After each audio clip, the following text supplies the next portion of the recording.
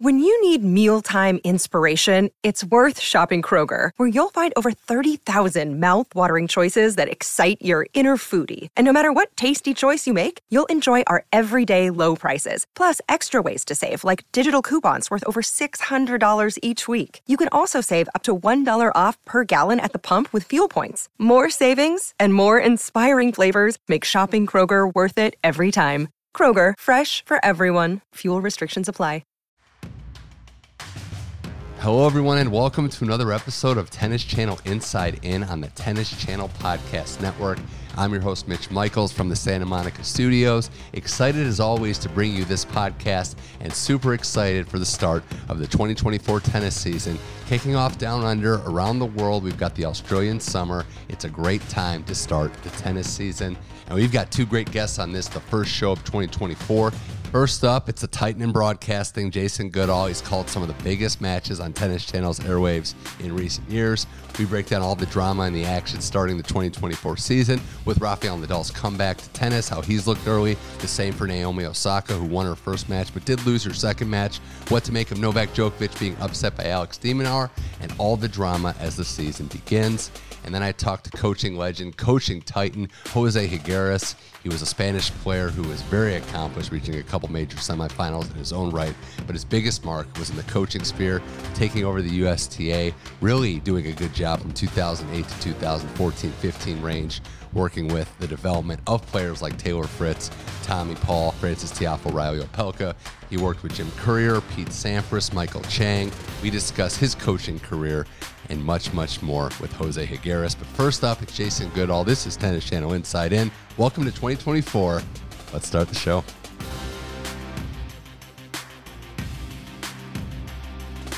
All right, we're starting the 2024 season off properly. Jason Goodall here. We're in a lot of tennis. He's called some of the best matches on Tennis Channel's airwaves. Every time I talk to him, it's a pleasure, and I'm happy to serve as your warm-up act to get the energy going before you call matches. But thanks for joining the show. Oh, great to be here. It's always an interesting time when we get to chat, and I feel like every year in Australia when we start the season and down under, I know they're playing in Hong Kong too, but don't you feel like they add a tournament every year? Like we're just adding another one? It's been so difficult this year to get across like who's playing where and what size an event is it. United Cup kind of slimmed down version. What round are we in? And 6 groups plus 2 best lucky losers. It's like it's been really difficult. Then you've got the day difference commentating back here in the US. But I always get super pumped at the start of the year. It's always so great to get eyes on the players after sort of 3 or 4 weeks in the off season. You're always looking, what have they added to their game? How fit are they? What are the expectations going into the new season? So it's a great time of the year. Yeah, it certainly is. And before we get knee deep in what's happening now, you called, as I mentioned, some of the best matches. I have to ask you, and I asked Jim about this too, but that Cincinnati match, I mean, just that whole experience, was it as riveting and probably more riveting than what we saw on television? Because I was glued for 4 hours, which is hard to do nowadays. No, it was amazing. And I think, especially so off the back of the Wimbledon final, which those two contested, and then you thought, how lucky were we to get a kind of match like that in the final of a major, and then suddenly the next time they play, it's as epic. And I think one of the things that is difficult when you're commentating on a match is that you do feel like it's very, very special. And then you've always got to check yourself and say, am I just, being a little over the top here? Is it as special? It's a Masters 1000, not a major. But then, if it is special, you've got to make sure that you give it the right amount of respect. And I think that's where Jim's so good. He's always, you can always get good feel for how special it is when I'm commentating with him. And I think what's great is off the back of a match like that, even in the trophy ceremony, they're respecting each other so much and talking about how epic it was. And Djokovic is talking about it felt like a major. So having called it, like that, I think it's always nice afterwards. And then at the end of the year, when Tennis Channel did their best sort of 10 matches of the season, it's nice to watch it back and kind of get a feel for whether you were over the top or not. I don't think we were. I think it was absolutely epic, and I think it was one of the best matches that I've ever commentated on, certainly last season. But really enjoyed it. Yeah, there's just the push-pull with them when they pull. When they play, there's just so many momentum swings. And it brought up something else you said there. Do you watch old matches that you call? Are you critiquing yourself? Yeah, and I think that's why it was really nice at the end of the year to watch the top 10 matches. One of the funny things was, let's say you get to the end of a major like in Paris, so called the Women's Championship match. That was the first singles major final that I'd ever called. with Lindsay. And then off the back of that, it was the men's final the following day. And that was the first men's singles major final. And then you kind of leave, and then you get into the US swing and the grass court swing, then the US swing, and everything just kind of snowballs. Yeah. So it's actually nice to watch them back and then get a feel for what you thought of your work, aspects in which you could improve. But I'd actually forgotten how tight that Roland Garros final was for the women, that Muchova had break point at 4-all in the deciding set, and she had a real chance there. And so that was quite funny, because suddenly then you're prepping for the men's final, and then you're into the men's final, and it's so meaningful because Djokovic has got such big numbers. But it was really nice to actually watch it back and get a feel for that. So, I try to if I can. And I think that's something that, in any profession, if you can get the opportunity just to, and then get feedback from other people as well, just to try and improve, that's what I'm always trying to do. Yeah, and we hope Karolina Muchova is going to make a healthy return. Unfortunately, the wrist pain, not playing this Australian summer swing, going to miss the Open. One player that's coming back, though, and is back, is Rafael Nadal. We talked about the last time you were on. He was going to take his time, rebuild from the ground up, literally from the ranking up, coming into this year. Looked pretty sharp against Dominic Thiem. I know it's match one. Team's level can be debated where that's at, but so far, so good. First match, and all the stories that came out, Jason, about how good he looked in practice and training. And Nadal looks like he's right back where he belongs, playing elite-level tennis. Normal rules don't apply to those guys, do they? The likes of Federer, the likes of Rafa, the likes of Novak. And that's what's so remarkable. Any other player, even a great player, out for a year, you're going to be rusty. You're not going to be able to play as well. You're going to be nervous. And I'm sure he was all of those things, but still the level that he was able to produce on the match court. First time playing for nigh on 11 months and going through surgery, going through a lot of pain, a lot of doubts emotionally. But what was, I think, the best news was off the back of the match, he said he's playing pain-free. Yeah. And he said he has been pain-free for a while, so he has been able to practice at 100%. He has been able to practice with the best guys in the world and give it 100%. And I think if you're pain-free, then you can kind of relax almost and then just concentrate on the process and on winning matches. And I think that's where he struggled in the past, when he has had to play with pain. We saw him do that, didn't we, at Roland Garros, where he was hobbling around half the time and still able to win the title there, and then on crutches thereafter. Yeah. So I think that's the best news. If he can stay pain-free, if he can stay injury-free, then he can manage a season, and then there's no reason why it has to be his last season. And he said just as much. There is no reason. He doesn't want to get anyone's hopes up that, things aren't going to last forever. And the players know, right? Like when you hear Holger and Arthur Feast say, this guy in practice, he's got it. I was thinking about this too, Jason, like of all the players, and it's tough at any level to take a year off of tennis. You're going to lose your ranking points. You're not going to be where you were, especially an aging athlete. But if there's anybody in the game that can be focused on the process, right, it's him, because he was always so process-oriented, even when he was winning and how he was handling success, that I think if anyone's built for, it's strange to say, but built for this, revitalization project, it would be him. Well, that's why it was so nice to hear the fact that he had enjoyed again getting out on the practice court, and he so enjoyed getting out on the match court. And just like Andy Murray, if you still continue to enjoy that process, why stop? You're retired for such a long time. And so many people, if we do get these great players that suddenly have a dip in form, we say, oh, come on, it's time to retire. We want to remember you at your best. If they want to continue to play, let them play for as long as possible. And certainly the likes of, Rafa, Roger, while he was playing before then, he shut his career down. Murray's not quite there, where he would want to be, and he's not quite where Novak, Roger, and Rafa are. But there's no reason why Rafa can't now compete at the highest level if he's pain-free. I think perhaps one of the challenges for him would be to see how much tennis he needs to play to feel comfortable and confident. We know historically he's always one of these guys that likes to play a lot of tournaments, even on the clay. Undoubtedly the best player on that surface. He's racking up those tournaments going into Roland Garros, right? And so I think what Novak has done exceptionally well in the last sort of 2 or 3 seasons is play fewer tournaments, but still maintain his level and still be able to win majors. And of course, because of his vaccination status, he wasn't able to play some of those tournaments. That's not the case anymore, but I think he's done that remarkably well, and I think it's always been a challenge for great champions to play fewer events, but still maintain their level. Can Rafa do that? If he can't, will his body hold up to playing a full season? Roger kind of started that too, right? 2017, the last Federer great push was playing less tournaments, skipping RG a lot too. It's a good point, and it's something I think we're going to have to monitor, right? Like, he can look great in one match, the heart of a champion. All those cliches are true with him, if not for him more than anybody else. But what does the body look like when you have to play every other day, best of 5?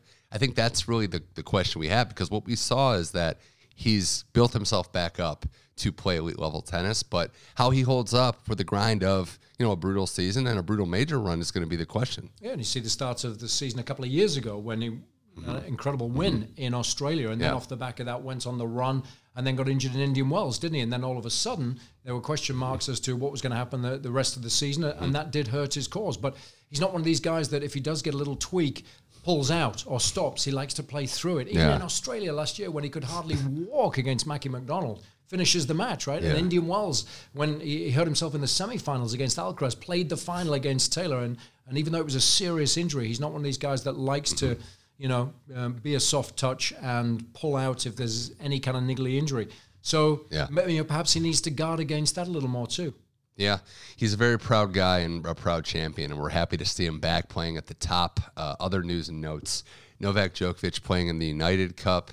Looked well early, but Alex de Minaur actually beats him last night, ends his unbeaten streak in Australia at, I think, 43 matches. Just another one of those absurd Novak numbers of just winning. But first off, for de Minaur, he hadn't had a win like this. I know there's circumstances, and not all wins are the same, but just beating Novak Djokovic in any scenario is the cause for a job well done and a round of applause. Oh, of course it is. And I was doing a little stint on T2 a couple of months ago, and I was talking about de Minaur being perhaps one of the most underrated players on the men's tour, because I'd done a lot of his matches throughout the summer where he played exceptionally well in Canada, played exceptionally well in Los Cabos, and on a sort of slow-paced, hard court, he's so difficult to beat. He works so exceptionally hard. He's got a great attitude, and he's been ranked sort of between 20 and 10 for such a long time, and yet his record in the majors is relatively poor. I think he's only made the one quarterfinal, US Open, maybe 2020, the pandemic year. And I don't know why, because his results at tour level and week in, week out, he has such great consistency. His base level of play is so good that I think his results should have been better at major level. And so I was bigging him up in the last sort of 2 or 3 months, so I'm delighted to see that he started this season really well, and that is a marquee win for him, and I think that will really help give him a little bit of confidence going into the Aussie Open, going into the majors, and the belief that his results can get better when it really matters against the best in the world. Yeah, we're not sure where Kyrgios is on the Australian, in terms of playing right now, but de Minaur's been the guy that they've kind of had their hopes in. He's been so close that you feel like it could take something like this to spurn him for that breakthrough, because he is in tremendous shape and he's not that far off. He gives these guys great matches. He just hadn't won before, so we hope to see that goes forward for him. On the Djokovic side, he was grabbing his wrist. He's not going to take credit away from the opponent. He gives full marks to de Minaur, but now we're in that, it's not uncharted territory, right, Jason? It's, okay, going into Aussie, how is he going to manage injury? How can he get to the finish line, which, by the way, he's done multiple times. So if we're going to play this game, I would be shocked if we saw him before Australia again. I think now he goes into rest recovery mode, but if anyone knows how to manage their body, it's him. That's what he does so well, and I think he's become such a complete player. Jim Courier talks about it a lot in Australia last year. He had the leg problem, which I think was initially a cause for concern in Adelaide, playing against Courier, I think, there. And then it didn't recover before the start of the Aussie Open. But then he just started hitting rockets off his forehand, shortening the rally and working around that in Cincinnati, where suddenly he got hit with the heat, first match during the day in the tournament, and had no energy, couldn't sustain the required level from the baseline, just started coming into the net all the time and volleying like an incredible volleyer. So he's got all of these assets available to him, and it's just using the right one appropriately. The downside is with the right wrist injury or a forearm injury, obviously that affects everything. So he's got to get that right. He's got a great team around him. They'll know what the problem is. We saw him getting worked on for a couple of days, both in practice and in his match, I think, against Lehechka in the United Cup, which was a little up and down for Novak. And so I think that's crucial. But even if it does become a niggly injury and he's still having problems with it in Australia, day off in between matches, that helps. He knows how to handle his body and that scenario. His record in Australia is second to none. So he still goes in, even with a niggly injury, big favourite. And he's got more time in best of 5 to work with it, navigate it. So something to see. The last thing on the men before we switch up to the women would be the players that aren't playing before Aussie, Sinner, Alcaraz. It's really no matches, maybe some exhibitions before. How do you weigh, that decision? Is it a lot of risk that you'll be maybe rusty going into your first match at a major? Well, I think for Sinner, it's a slightly different scenario because he played a lot of tennis at the tail end of last year, didn't he? And if you look at maybe from Wimbledon onwards, there was certainly no one playing any better than Sinner. And certainly in the last sort of couple of months of the season, the ability to beat Djokovic in his last couple of matches, to win the Davis Cup, finishing the season on such a high. But of course, in playing that long, you've also got to keep one eye on the future. Darren Cahill will be very aware of not wanting to burn him out.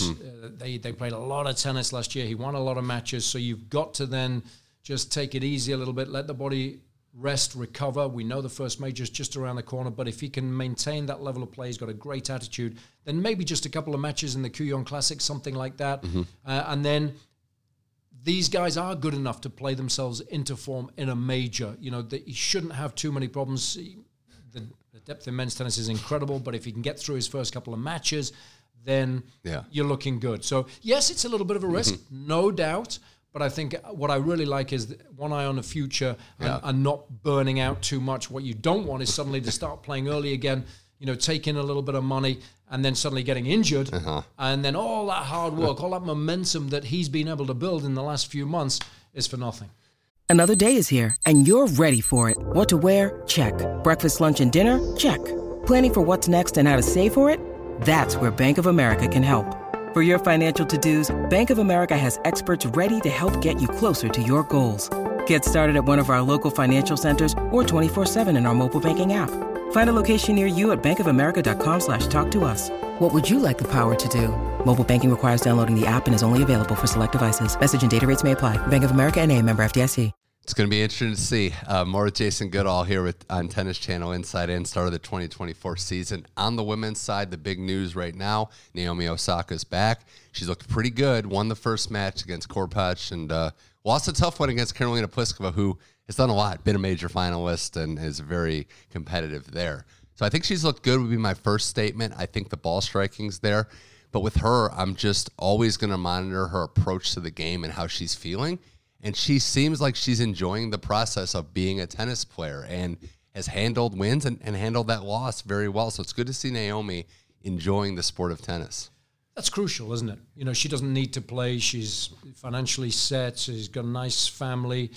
And so she only wants to play if she really wants to. And, you're going to win and lose matches, so you have to be able to handle those. I think where she was struggling in the past was, we all had such high expectations and she perhaps felt pressure to maintain that level. She wasn't able to do so. And then it all started to get a little heavy, and then she didn't like all of the negative press. And, she by her own admission, she didn't speak to a lot of other players, kept herself to herself. So, perhaps it became a little lonely. And so therefore, all of a sudden, when you've got a boyfriend and the opportunity to start a family, then perhaps that side of your lifestyle becomes a little easier to manage and a little more fun than your job, as it were. So to see it, more as something that she doesn't have to do, but that she wants to do, I think is the right recipe for success. Never going to lose the ball striking. She needs to get in the best possible shape. She's done a remarkably good job of doing that since, giving birth. And then does she enjoy the challenge? Because the game does move on. Even if you're only out of the game for 6 months, even if you're out of the game for a year, players improve. The younger players get better. They don't have the same respect for you as they did when perhaps you won back-to-back majors and you were virtually unbeatable. So, can she handle that? The target's going to be always on her back because she's such a big name player. It's great for tennis, great for the sport that she's back at it. I don't think there's any doubt that she's going to be back at the top level of the game. And then I just love to see her really competing like she used to.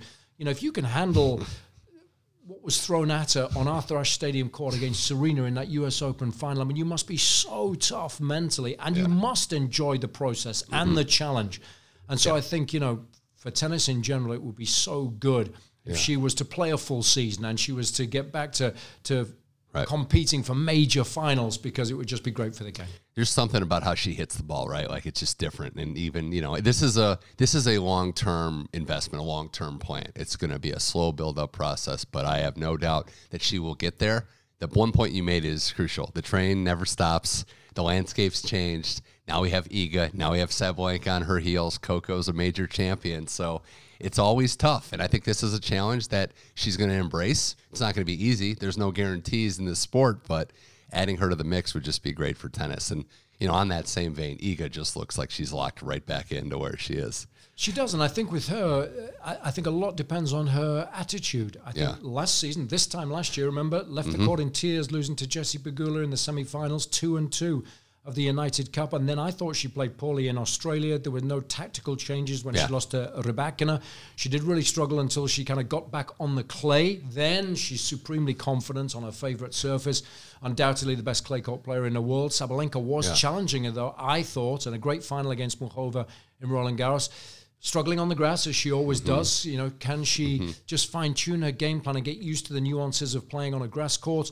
And then, having won the US Open previously, there's no reason why she can't be just as effective on a hard court. But she did say towards the tail end of last year that she has changed her attitude, that she is, again, enjoying tennis, enjoying the process, enjoying being world number one. I thought she did remarkably well at the year-end championships to beat Sabalenka in the semifinals. I mean, what an awful tournament that was, with the weather and the organization and everything. Everything that's the elements threw at Iga, she's still able to get it done, win the season-ending championships, finish the year ranked number one. I think that gave her a huge boost. She's played well so far in the United Cup.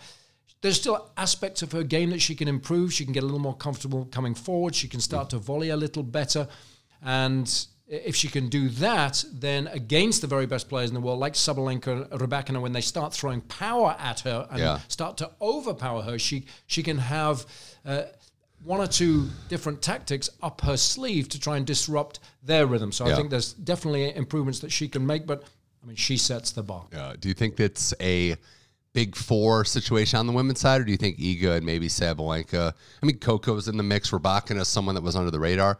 How are you handicapping it going into this year, into this first major? I like Iga and Arena as the top two players. I think over the last 12 months, they've shown that Sabalenka winning the Aussie Open, going into Roland Garros, that semi-final, 5-2 up in the semis against Muchova. She was the best player in the world. She was playing some great stuff, and I thought she had an excellent chance of beating Swiatek even on the clay. She'd done so in the clay court swing earlier.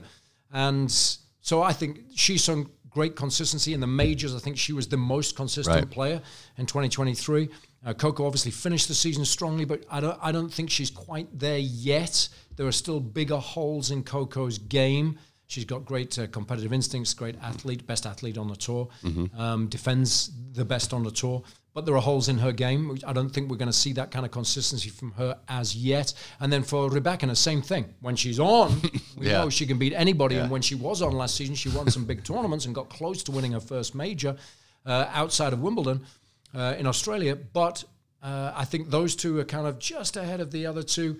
And then, if Naomi can start to play, then you've certainly got to put her in that conversation as well. And then you've got Jessie Pegula, who's probably one of the most consistent performers throughout the season. Can she make that breakthrough in a major? So you've got half a dozen players that are really, really good. It's fun to see. And I wanted to throw in, I know she's not there yet, but what I saw on her match, Andreeva looks like she's got future major winner written all over. It's just a matter of when with her. Super young. She's been great. There's a lot of players to like, and I'm excited to see where this season goes. Have to ask you before we wrap here. Emma Raducanu, the big news, she's in the main draw. She's trying to rebuild herself. Attitude seems good. Talk about a lot thrown at you. That was just, as a British tennis player, otherworldly what she has had to deal with. It's actually amazing when now it's been a couple of years and everyone can kind of step back to just think about what she achieved at the US Open. Was that one of the greatest sporting achievements of all time? I don't think it'll ever happen again. Not tennis, sporting. If you ask me, will someone go through qualifying, win their major through there, just that, let alone drop a set, I don't think it'll happen again. If it was a movie, you'd say it was nonsense, because that would never happen in real life. You'd walk out after 10 minutes because you go, this is ridiculous. But so that in itself, I think, deserves even more respect than perhaps it got at the time. And then secondly, when you've had triple surgery, who knows? I think with Emma, she talks about being reborn, right? So it's having a completely different attitude. It's not worrying about every time you lose it being a headline, and the fact that you were the US Open champion and that you haven't done as well since. You just got to almost forget that. And obviously with a little more time passing, that becomes easier to do. Yeah. Secondly, can you get healthy? Can you start to practice? Can you start to play matches? Can you start to enjoy life on a tour as if she'd never played that US Open, as if she was 50 in the world and she was 70 the previous season, and then she was looking to go top 30 and top 20? Set yourself positive goals and enjoy the process. Have friends on tour. Enjoy traveling for 30 weeks a year. And just really, start from scratch again as far as your career is concerned. Easier said than done. But number one, she's got to get fit and healthy. Number two, she's got to play a full season. And then we'll see. But I just hope that she is in the mix because, again, she is another superstar. She is somebody that transcends our sport. So fun to watch. Such a nice person. So, again, you start putting her in the mix at these big events. And rather than having half a dozen players, you've got 10 or 12 really good, strong personalities, different styles of play. And that's what makes the WTA Tour at the moment so exciting. I love it. It's just like a major crock pot. Just throw another one in the mix. Like we need more. Well, this has been fun, Jason. I'll let you get out of here on this as you've got some matches to call tonight. You ever seen anything in tennis like Mannarino busting himself open? I guess Usney, but busting himself open with the butt of his right and winning the match, by the way. Well, have you just seen anything like Mannarino? That's the end of it. He doesn't have to talk about anything else that he does. I mean, strings his rackets at like 10 pounds, plays incredibly well, coming off the back of the best season of his career at 48 years old. Yeah. The dude's incredible. Yeah. And I just think, again, he's another great story. What we've got now in tennis, both men's and women's, is we've got such a lovely balance of ex-champions that are coming back. We haven't mentioned Angie Kerber, right? These players that have stepped away, become mothers for the first time, back at it. Caroline Wozniacki, Elena Svitolina, they played each other, didn't they, in Auckland? That was so nice to see. So we've got so many great stories, so many youngsters now battling it out with sort of the elder statesmen on both the men's and the women's tours, so many great personalities. So you stick a pin in the order of play in Australia and you've just got a great story and you've got the prospect of a great match. And that's what makes this sport at the moment so fun. Generations colliding, especially. This is going to be a fun 2024. Jason Goodall, always grateful for your time on this podcast. Really enjoy watching you call these matches. Can't wait to see what happens this season and beyond. But thanks for joining the podcast, Tennis Channel Inside In. Always a pleasure, and I can't wait for our next installment.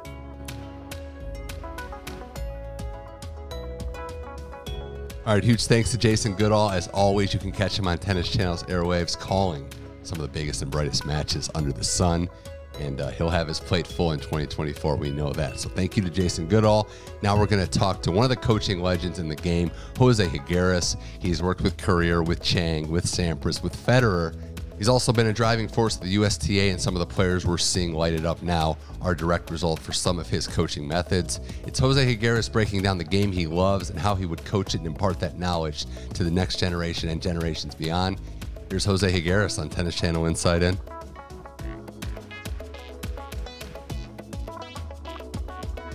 All right, welcome everybody to Tennis Channel Inside In. We're on the Tennis Channel Podcast Network. I'm your host, Mitch Michaels from the Santa Monica studios, as always, as we continue on with a lot of tennis to be played coming up. Joined now by one of the pillars in the game and the coaching community. Our guest on this week's show has spent over 50 years, hard to believe, in pro tennis. He was a player that got up to number 6 in his playing career. 16 titles, a couple major semifinals, but then he made arguably his biggest mark in the coaching circle, coaching some legends of the game and champions, Hall of Famers like Jim Courier, Pete Sampras, Roger Federer. Joining us now, calling in from Palm Springs here, it's Jose Higueras, the recipient of the 2023 Tim Gullickson Coaching Award with the ATP as well. Jose, welcome to the show. I'm excited to talk to you. Thank you. Thank you, Mitch. I'm glad to be here. Well, there's a lot to get to in your illustrious career and a lot of, the accolades that you've had and everything that's went down in your career. But I'll start with this question because you made your mark not just as a coach, but as a player. So I have to ask, is it strange or was it at all strange now looking back as you have put the years and put the miles on that you're reviewed and you're viewed largely as a coach versus a player? Because you had this great playing career. But now when people think about you and your impact on the game, is it strange that they think of you as a coach? Well, not really, just because we are all getting older, so a lot of the young kids never saw me play, but a lot of these kids have seen me coach. So I think it's just a natural progression of time passing by, but but I have no issue with anything. I think it's just nice to be known as a tennis person, which is what I am. And no, absolutely no. I remember my playing days with very happy playing days, and obviously a very happy coaching day. So everything good. Was there a transition for you, and we'll get to the career, but you played and you jumped right into coaching. Was there a transition where you kind of saw yourself become a coach, or, because a lot of people hang on to it and it's tough. There's nothing like being a player, being in the locker room. Did it take some time to set in that this was a new profession, or did you just dive right in when your playing career was over? Well, when my time came to retire, and basically because I had a pretty bad knee and a pretty bad elbow, the only thing I've done in my life has been tennis. So I didn't know how to do much else. So for me, besides my love for the game, it was just a natural progression. So it didn't really take me that much long, to be honest. I took about 6 months off after I stopped playing, and then from there I started coaching. So you growing up in Spain, and now we look at Spain differently in the current day than maybe what it was, given a lot of tradition. You were part of an era that kind of ushered that in. Your upbringing, though, and I know some of the guys that you've looked up to and that were pillars there, the Manola Santanos, the Andres Jimeno, those players, were those the players you kind of idolized? And what was tennis and being a tennis player like in Spain for you at that time? Yeah, it was, Manolo Santana obviously was a really big, a big tennis person in Spain. He was the first player to win actually slams. And then obviously Andres Jimeno, and then Manuel Orantes. Manuel Orantes won the US Open in 75. And I was lucky enough to actually be with Manolo Orantes for about 10 years, with him week in and week out. So, tennis wasn't as popular as it is now in my days, but it started to become popular as more good players were coming up. So once again, I have great memories of those days. Is it strange for you looking at it with what Spain is now? Like, could you even put into words what Rafa means? And you've described Alcaraz, the next guy up, as like a monster, but is it a little different to think about your upbringing and now seeing Spain having one of the greatest players ever and somebody else on the way? Yes, it has changed a lot. I thought maybe I was a pretty good player in Spain until all these guys started to come up. Not only the Rafas, but the Juan Carlos Ferrero, the Carlos Moya, the Carlos Albert Costa. There's so many great players that came up in the last 20 years.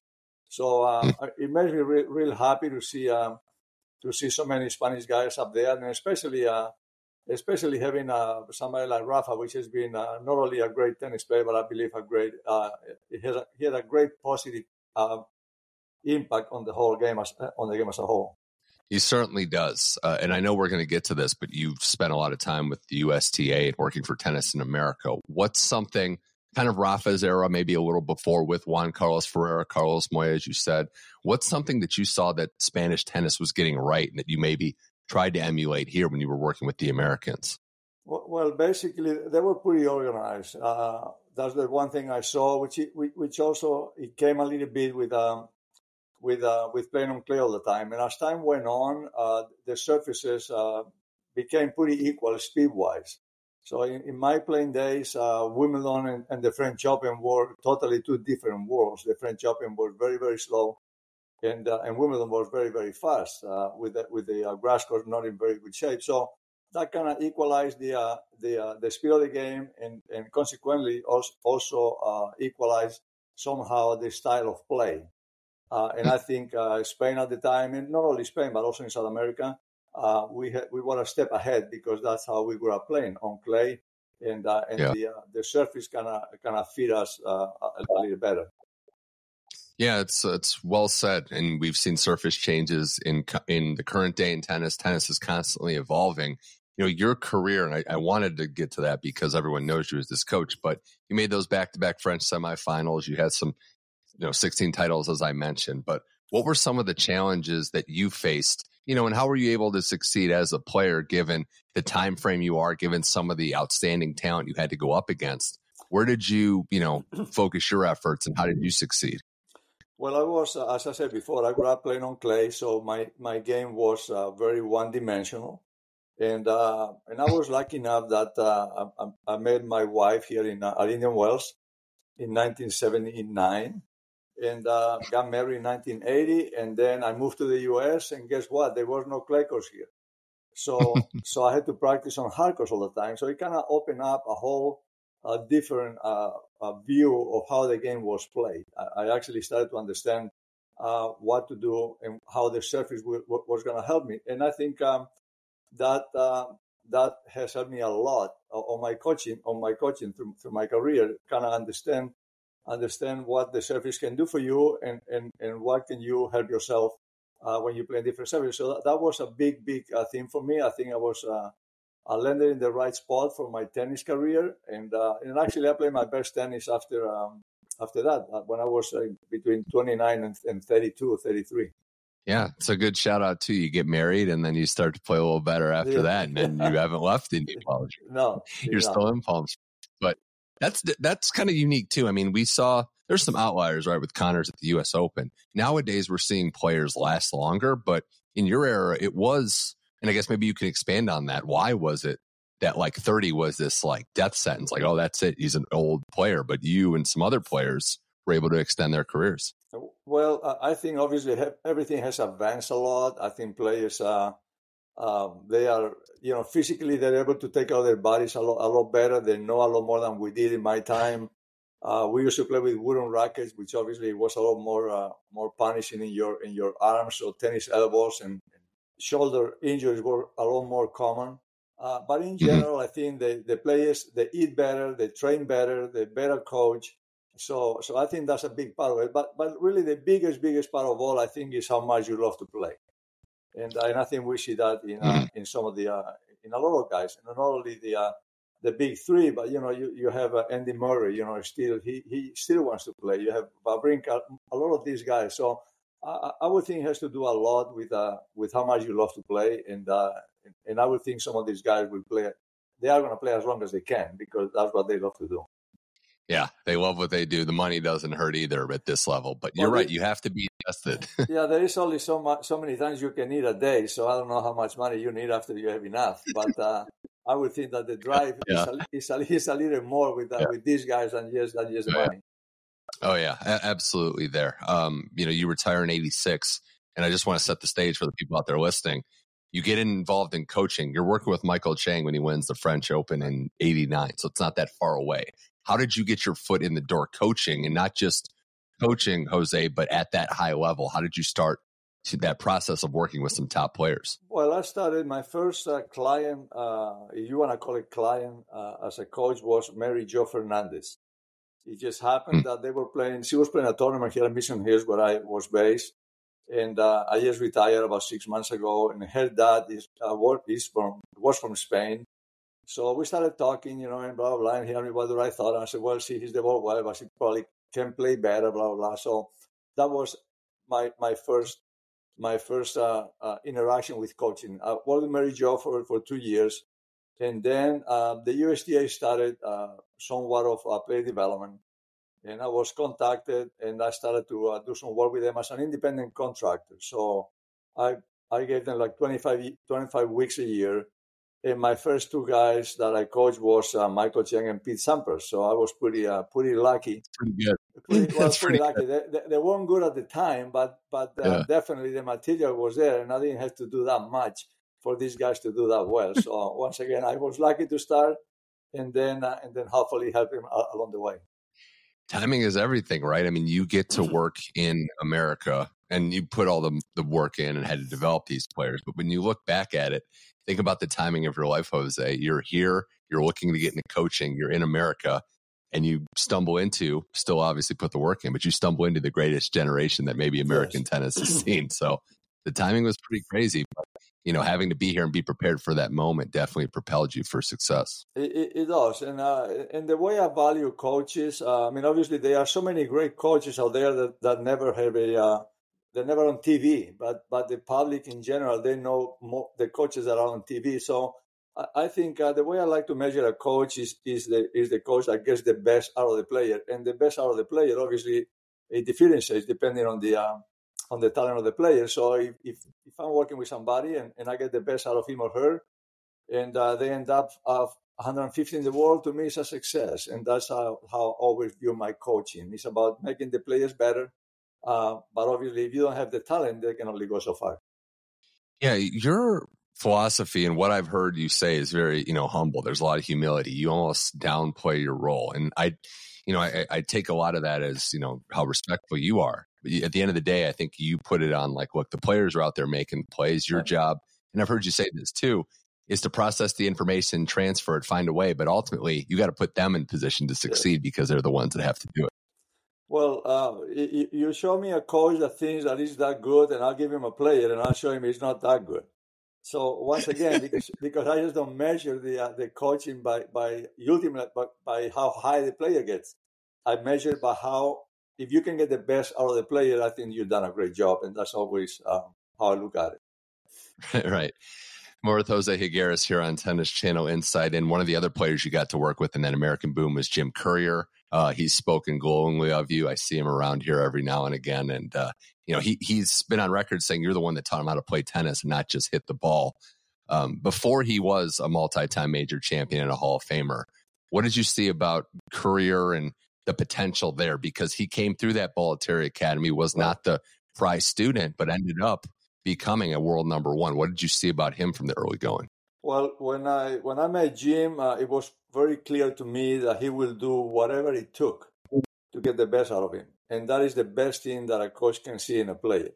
So it wasn't that much motivation on my part. He actually was motivating me, on a daily basis, just because of his will and how much he wanted to do it. So once again, Jim was I would say was a pretty easy player to work with, just because he has the best ingredient that a champion has, which is the desire to become the best player that they can be.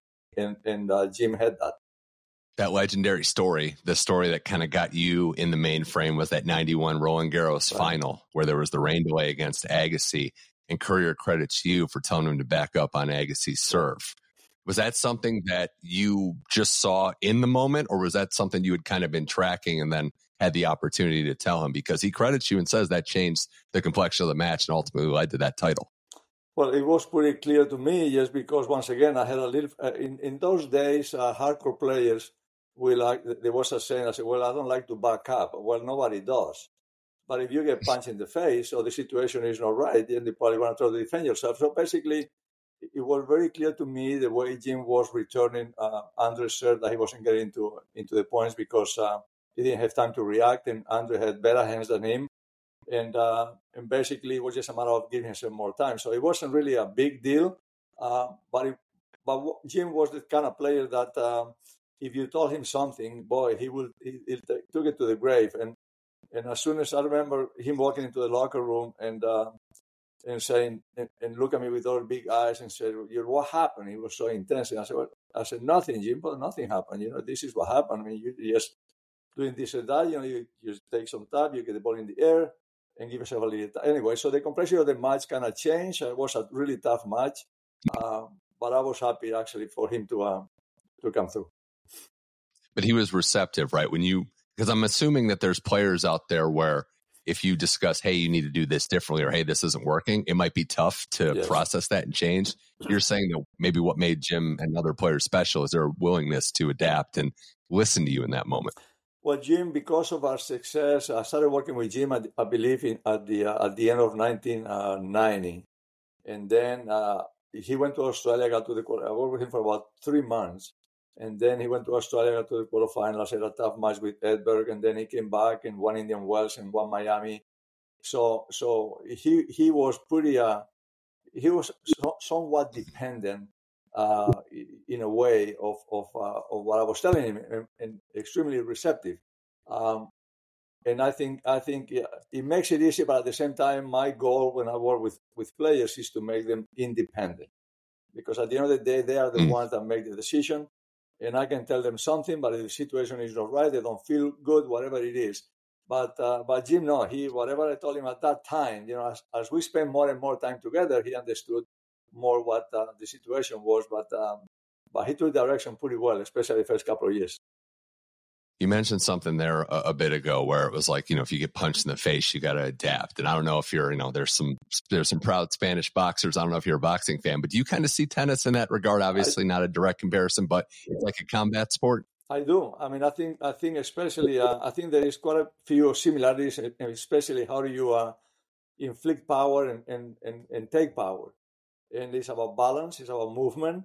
And I think actually what you're saying, I give the kids so many examples. He said, well, I don't like to back up. And I say, okay, well, let me just punch you in the face. But is your reaction going to be to put your face forward or actually put, lean back? So kind of in a fun way, for them to understand that you cannot be on the offensive all the time. So you have to adapt according to how the ball comes. What is your thoughts just kind of currently in the current day? Because that opportunity to make an adjustment happened during a rain delay. Right. What are your thoughts on, as a veteran of the coaching circles, of it being legal now, of you being able to give instructions mid-match? Are you a fan? Do you think it takes anything away? What are your thoughts on that? I think it's good. I'm not too crazy about being able to talk all the time, to be honest. I kind of like the format that the women had, where you can go every set, or you can actually make it 2 times a set on a changeover and talk to the player. I'm not sure that I like this yaki, continuously from the box. But I think it's good. I think it's good for the game. I think it will change matches. It will make the players better. And it will also give the coaches a little more relevance, because I think they do make a difference. I think we're in the early stages, right? So you have to kind of figure out, I mean, it's not the worst step, but there's still some edges that need to be roughed out. Right. But I think that, the women's format before was good. And just kind of getting to your career, and obviously working in America, Courier wins a couple French Opens. We know the one Agassi won. Clay court tennis has been an issue here. And obviously on the men's side, we're looking for, more success there in America. How have you tried to impart wisdom and teach American players to adapt? And what do they have to do to be better to succeed on the clay, where Europeans, people from Spain, have a natural advantage of growing up playing on it? Well, you got to play more. To learn how to play on clay or on grass or on hard court, you got to play more. And you got to know the nuances of the court and how the court, helps you. So basically, also a huge component is your footwork and your balance, which when you play on a fast surface, that limits that a little bit because of the speed of the court. But as I said before, the speed of the court is pretty equal. If you go to it doesn't seem like Wimbledon is that much faster than the French Open, which is pretty shocking for guys like me. So but at the end of the day, you have to experience enough hours and enough days on any surface to fully understand how the surface can help you. Yeah, it's funny you say that. Basically, every former player I've talked to, age, I want to say like 45 and up, they all say, the courts are so different than they used to be. Oh, yeah. The speed is just like for us. Yeah, and Wimbledon, big one. 2008, Jose, is when you took the USTA job, coaching elite player development. Patrick McEnroe was there. It was an interesting time. You had players that were ranked high in the American men's game, but I think only 7 men in the top 100 and like 4 in the top for the women in the top 100. So it was a very different time, and the talent pool was drying up. But you take that job, walk me through why that was, and ultimately what you did to build up the system. Because, Jose, a lot of the top stars we see now came through that product of the elite time there. And, they credit you in that program for building them up to where they are today. So if you could walk me through how that job came to be and what were some of the things you did to make it a success. Well, in 2000, I started at the end of 2008. Actually, I was working with Roger Federer at the time, and that it kind of tells you how smart I am. So, Patrick McEnroe called me and said, "Hey, Jose," and I said, "Listen, I have enough experience with the USTA. I don't want a full-time job because they change presidents every 2 years, and every 2 years somebody comes with a different idea. And to actually do something, you need time. I can coach a player or two, but to actually try to build a program nationwide, we need time." So anyway, I said, no, I'm not interested in that. And I had a pretty good job with Roger, obviously. So make a long story short, by the end of at the US Open, Patrick said, "Listen, we guarantee you that we're going to have at least 7 years." So I met with a couple of the incoming presidents, and they assured me that they were going to do that. So then I made the decision of actually stopping working with Roger and take that job. Why did I do that? Because I thought I could actually impact a lot of people, not only players, but coaches and parents and a lot of kids. Mm-hmm. And I'm a tennis guy. I love the game. And that's how it started. But I'm happy that you asked me that, because if you ask me what would be your proudest achievement in coaching, I will say actually that. I will say my time spent with player development. We took the country, and when I say we, it wasn't me by myself. I had a bunch of good people with me, with absolutely no structure, put together a teaching and coaching philosophy that we took through the country, and we united the country. We united some of the most important aspects on how you teach, and then from there, if I tell you a stat, which is unbelievable, in 12 years, we had 22 Grand Slam junior Grand Slam champions in 12 years. If you look at you look 12 years before that, or 10 years before that, there were 2. And when you become one of the top players, junior players in the world, that's a pretty good sign that you're going to be a pretty good pro. So once again, the impact that we had around the country, it was unbelievable. And what really saddens me is that all that has been destroyed by new leadership. And that was always my fear, that a new president, a new board, they want to make their mark and they change things. So we lost half of. I'm not working with the USTA anymore, so I don't really, as you guys say, I don't have a dog in this fight. But I do have a dog in this fight because of the work that we put into. And it's sad to see how they are destroying that by cutting the budget in half and losing half of our coaches. Yeah. And it is because we know the commitment you made. I looked it up. You said you traveled something like 2 million miles flying. I did. You're just everywhere. I went through, and once again, when I say I say we. Went through my first 3.5 years. I spent taking that teaching and coaching philosophy through every section. We did hundreds, if not thousands, of camps.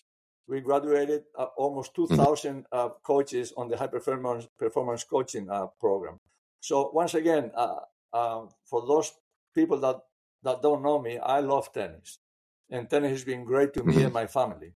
And that I always thought was a good way to actually repay some of that debt. Yeah. I've got the chance to speak to some of those guys that were in that group, the guys in that group, right. Tiafoe, Paul, Opelka, Fritz. Right. And they all say how, competitive it was, how intense it was in a good way, how it brought the best out of them. And some of them were like, man, we missed that and it's not the same anymore. Like similar to what you're saying. Yes.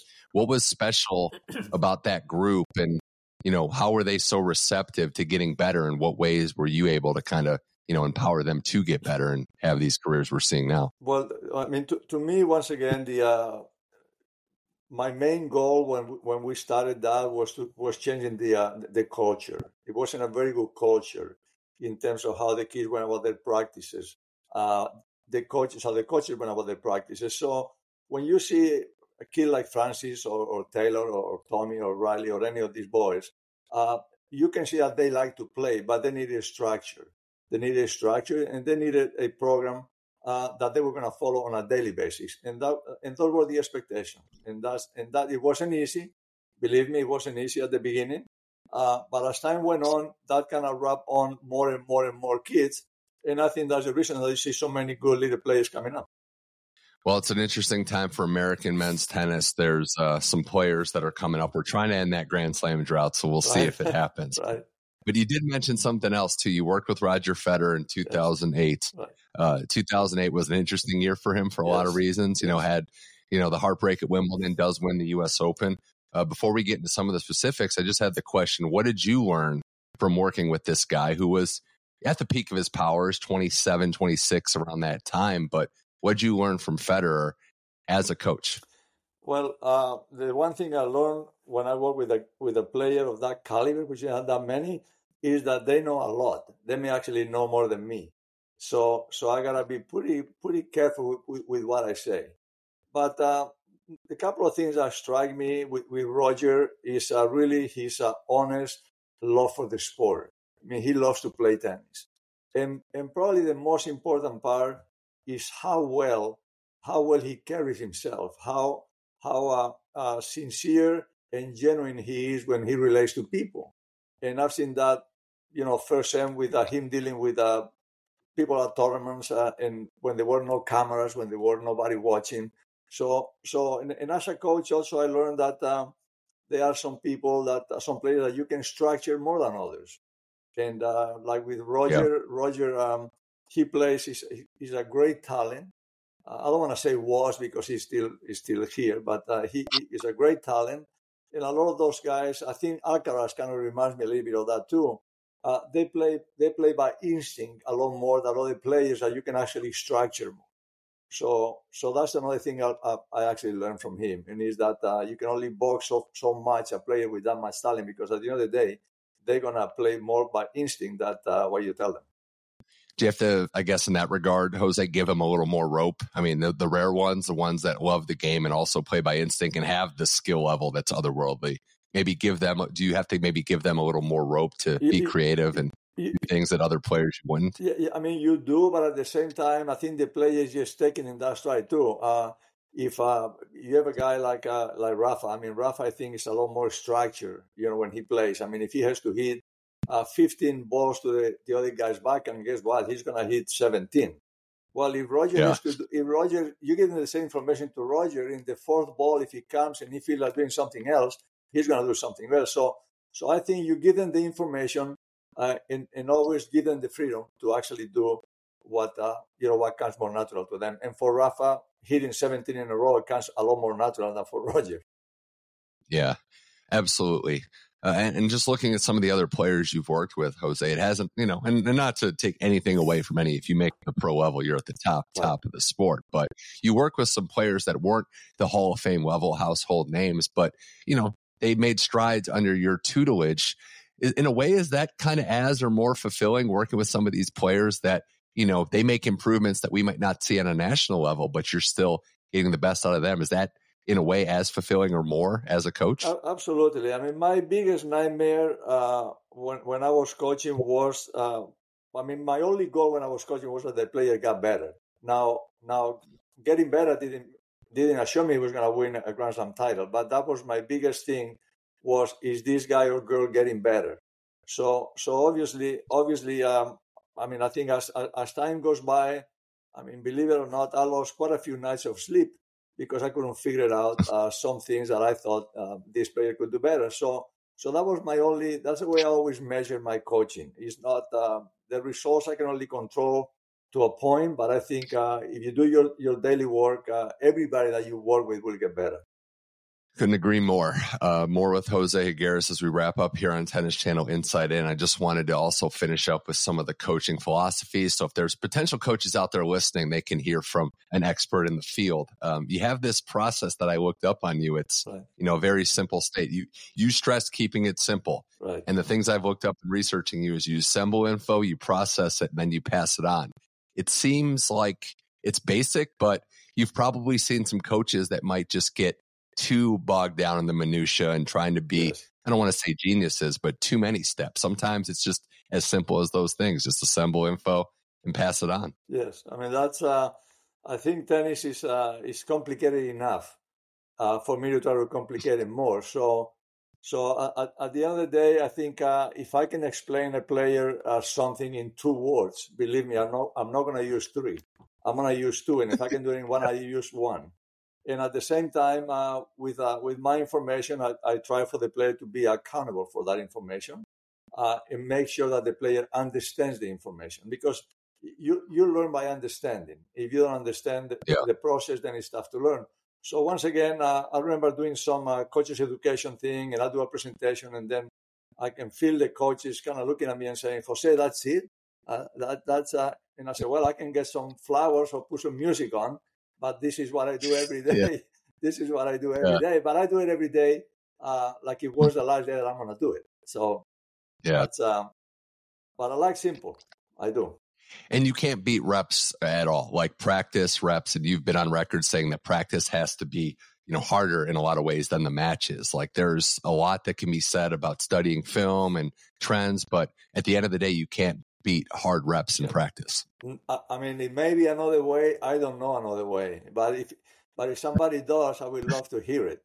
And after saying that, also understand that different players are different, and different players to get what they need may need different amount of reps. But at the end of the day, you got to spend your time on the practice court and make practices as tough as matches, which it never happens. It doesn't matter how much you ask for yourself. When you play a match, it's always a little different. But yes, that's you need to put the work. And one of the things too, just kind of put a bow on this part, is that you've stressed standards, and we know different players have different standards. If you're Novak Djokovic, you have a different level, but you demand standards out of the player. You demand standards out of yourself as a coach with each player you work with. Well, I gotta start by. I always had some non-negotiables that I call it, right? And there are some things that I do not negotiate. And if I don't have those, if I don't respect those non-negotiables, it will be unfair for me to ask the players to respect them. So I think there's gotta be an understanding on what everybody's obligations are, and then live by them. And I think once you do that, the relationship will grow, and the work is a lot more effective. The last thing on this note I wanted to mention before I moved on was that, there's only one winner every week. So there's this failure cloud that hangs over, and you're a coach that's stressed progress and not to be afraid of failure. How do you reinforce that message and translate that to players that, look, it's about progress. You can't be afraid of failure. Each week is a chance. Each day is a chance to get better. Don't worry about a loss in a specific match derailing you. Well, I never tell them not to worry about a loss, because you do. I mean, that's just human nature. But I'm a big fan of making the right decisions. If you make the right decisions, you can practice those decisions. You can lose a match, you can lose 2 matches, you can keep losing. But if you stick with that, if you understand what the process is and you actually make the right decisions, those right decisions are going to get better. The more you deviate from making the right decisions, you practice bad decisions, they get better too, unfortunately. So for me, it's about you have a plan, a daily plan on practice, and you respect that. You know when you go to play a match, what you need to do, and you can obviously, depending on the day, deviate a little bit. But the decision making for me is all about a little bit like life. If I tell the kids this example sometimes, I try to come up with some funny things. I say, listen, let me ask you. So if you're gonna cross the street and the red is light and the light is red, and you cross the street with your eyes closed, what do you think can happen? You probably get hit by somebody, right? I said, now you're gonna cross the street with the red on yellow. Well, your chances are better, but still somebody may try to go through the light. You may get hit too. Now you go and cross the street with a green light. Somebody may be drunk and run you over. Your chances are a lot better as you made the right decision. Yes. So for me, that's always been a big part of the whole thing. It's well said, and it's sage advice for people that are willing to hear it, not just in tennis, but in life, in terms of how to, take the right chances and make the right decisions. Right. Jose, this has been fun. I have to ask you though, not too long ago, within the past month, honored by the ATP, the Tim Gullickson Coaching Award, a lifetime achievement essentially in coaching. We know what Tim Gullickson meant to the game and how he was taken away from us way too young. But what was it like to be honored by your peers and for all the work that you've done in coaching at the pro level? Well, first of all, is having Tim's name there. Tim was a good friend of mine. He was a great tennis person, and we all miss him. So having his name attached to something that I was given, it makes it that much more special. In general, I'm not a big award guy, to be honest. So even though I'm honored about this award, but basically, when they say about my coaching career in general, they do mention, oh, you were with this guy that with this slam, or blah blah blah. But as I said before, my biggest achievement actually was player development.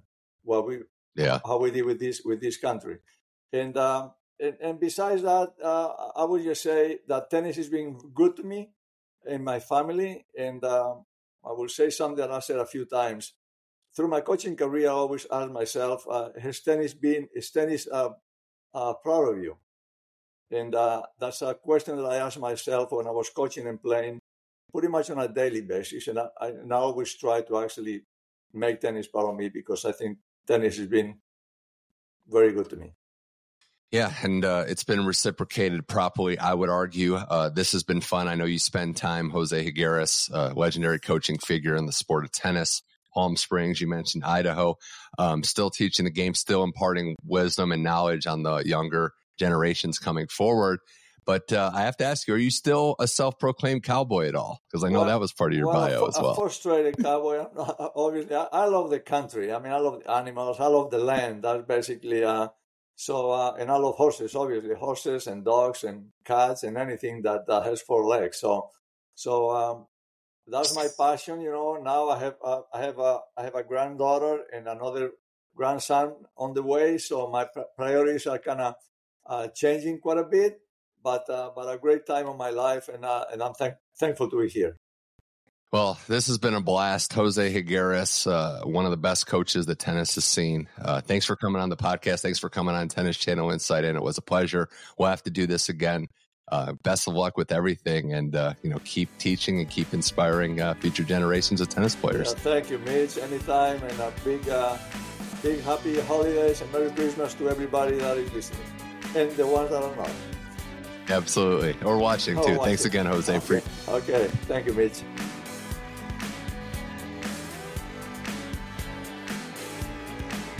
That's it for this week's episode of Tennis Channel Inside In. Thank you so much to Jason Goodall and Jose Higueras, two outstanding guests and gentlemen who are very generous with their time. We're on all your podcast platforms. Go to Spotify, Apple, Amazon Music, iHeart, to name a few. Search Tennis Channel Inside In. The show will pop up. You can leave a rating, a review, subscribe. And when you subscribe, every episode shows up like clockwork each Thursday onto your listening device. It's that simple. So thank you so much to both Jason Goodall and Jose Higueras. We're back next week, next Thursday. You know the drill. More tennis to discuss. The Aussie Open starts a week from Saturday. We're not going to want to miss any of the drama that unfolds, and the lead up is going to be phenomenal. Thanks to both guests. My name is Mitch Michaels. This was Tennis Channel Inside In. Thank you for listening, and I'll talk to you next week.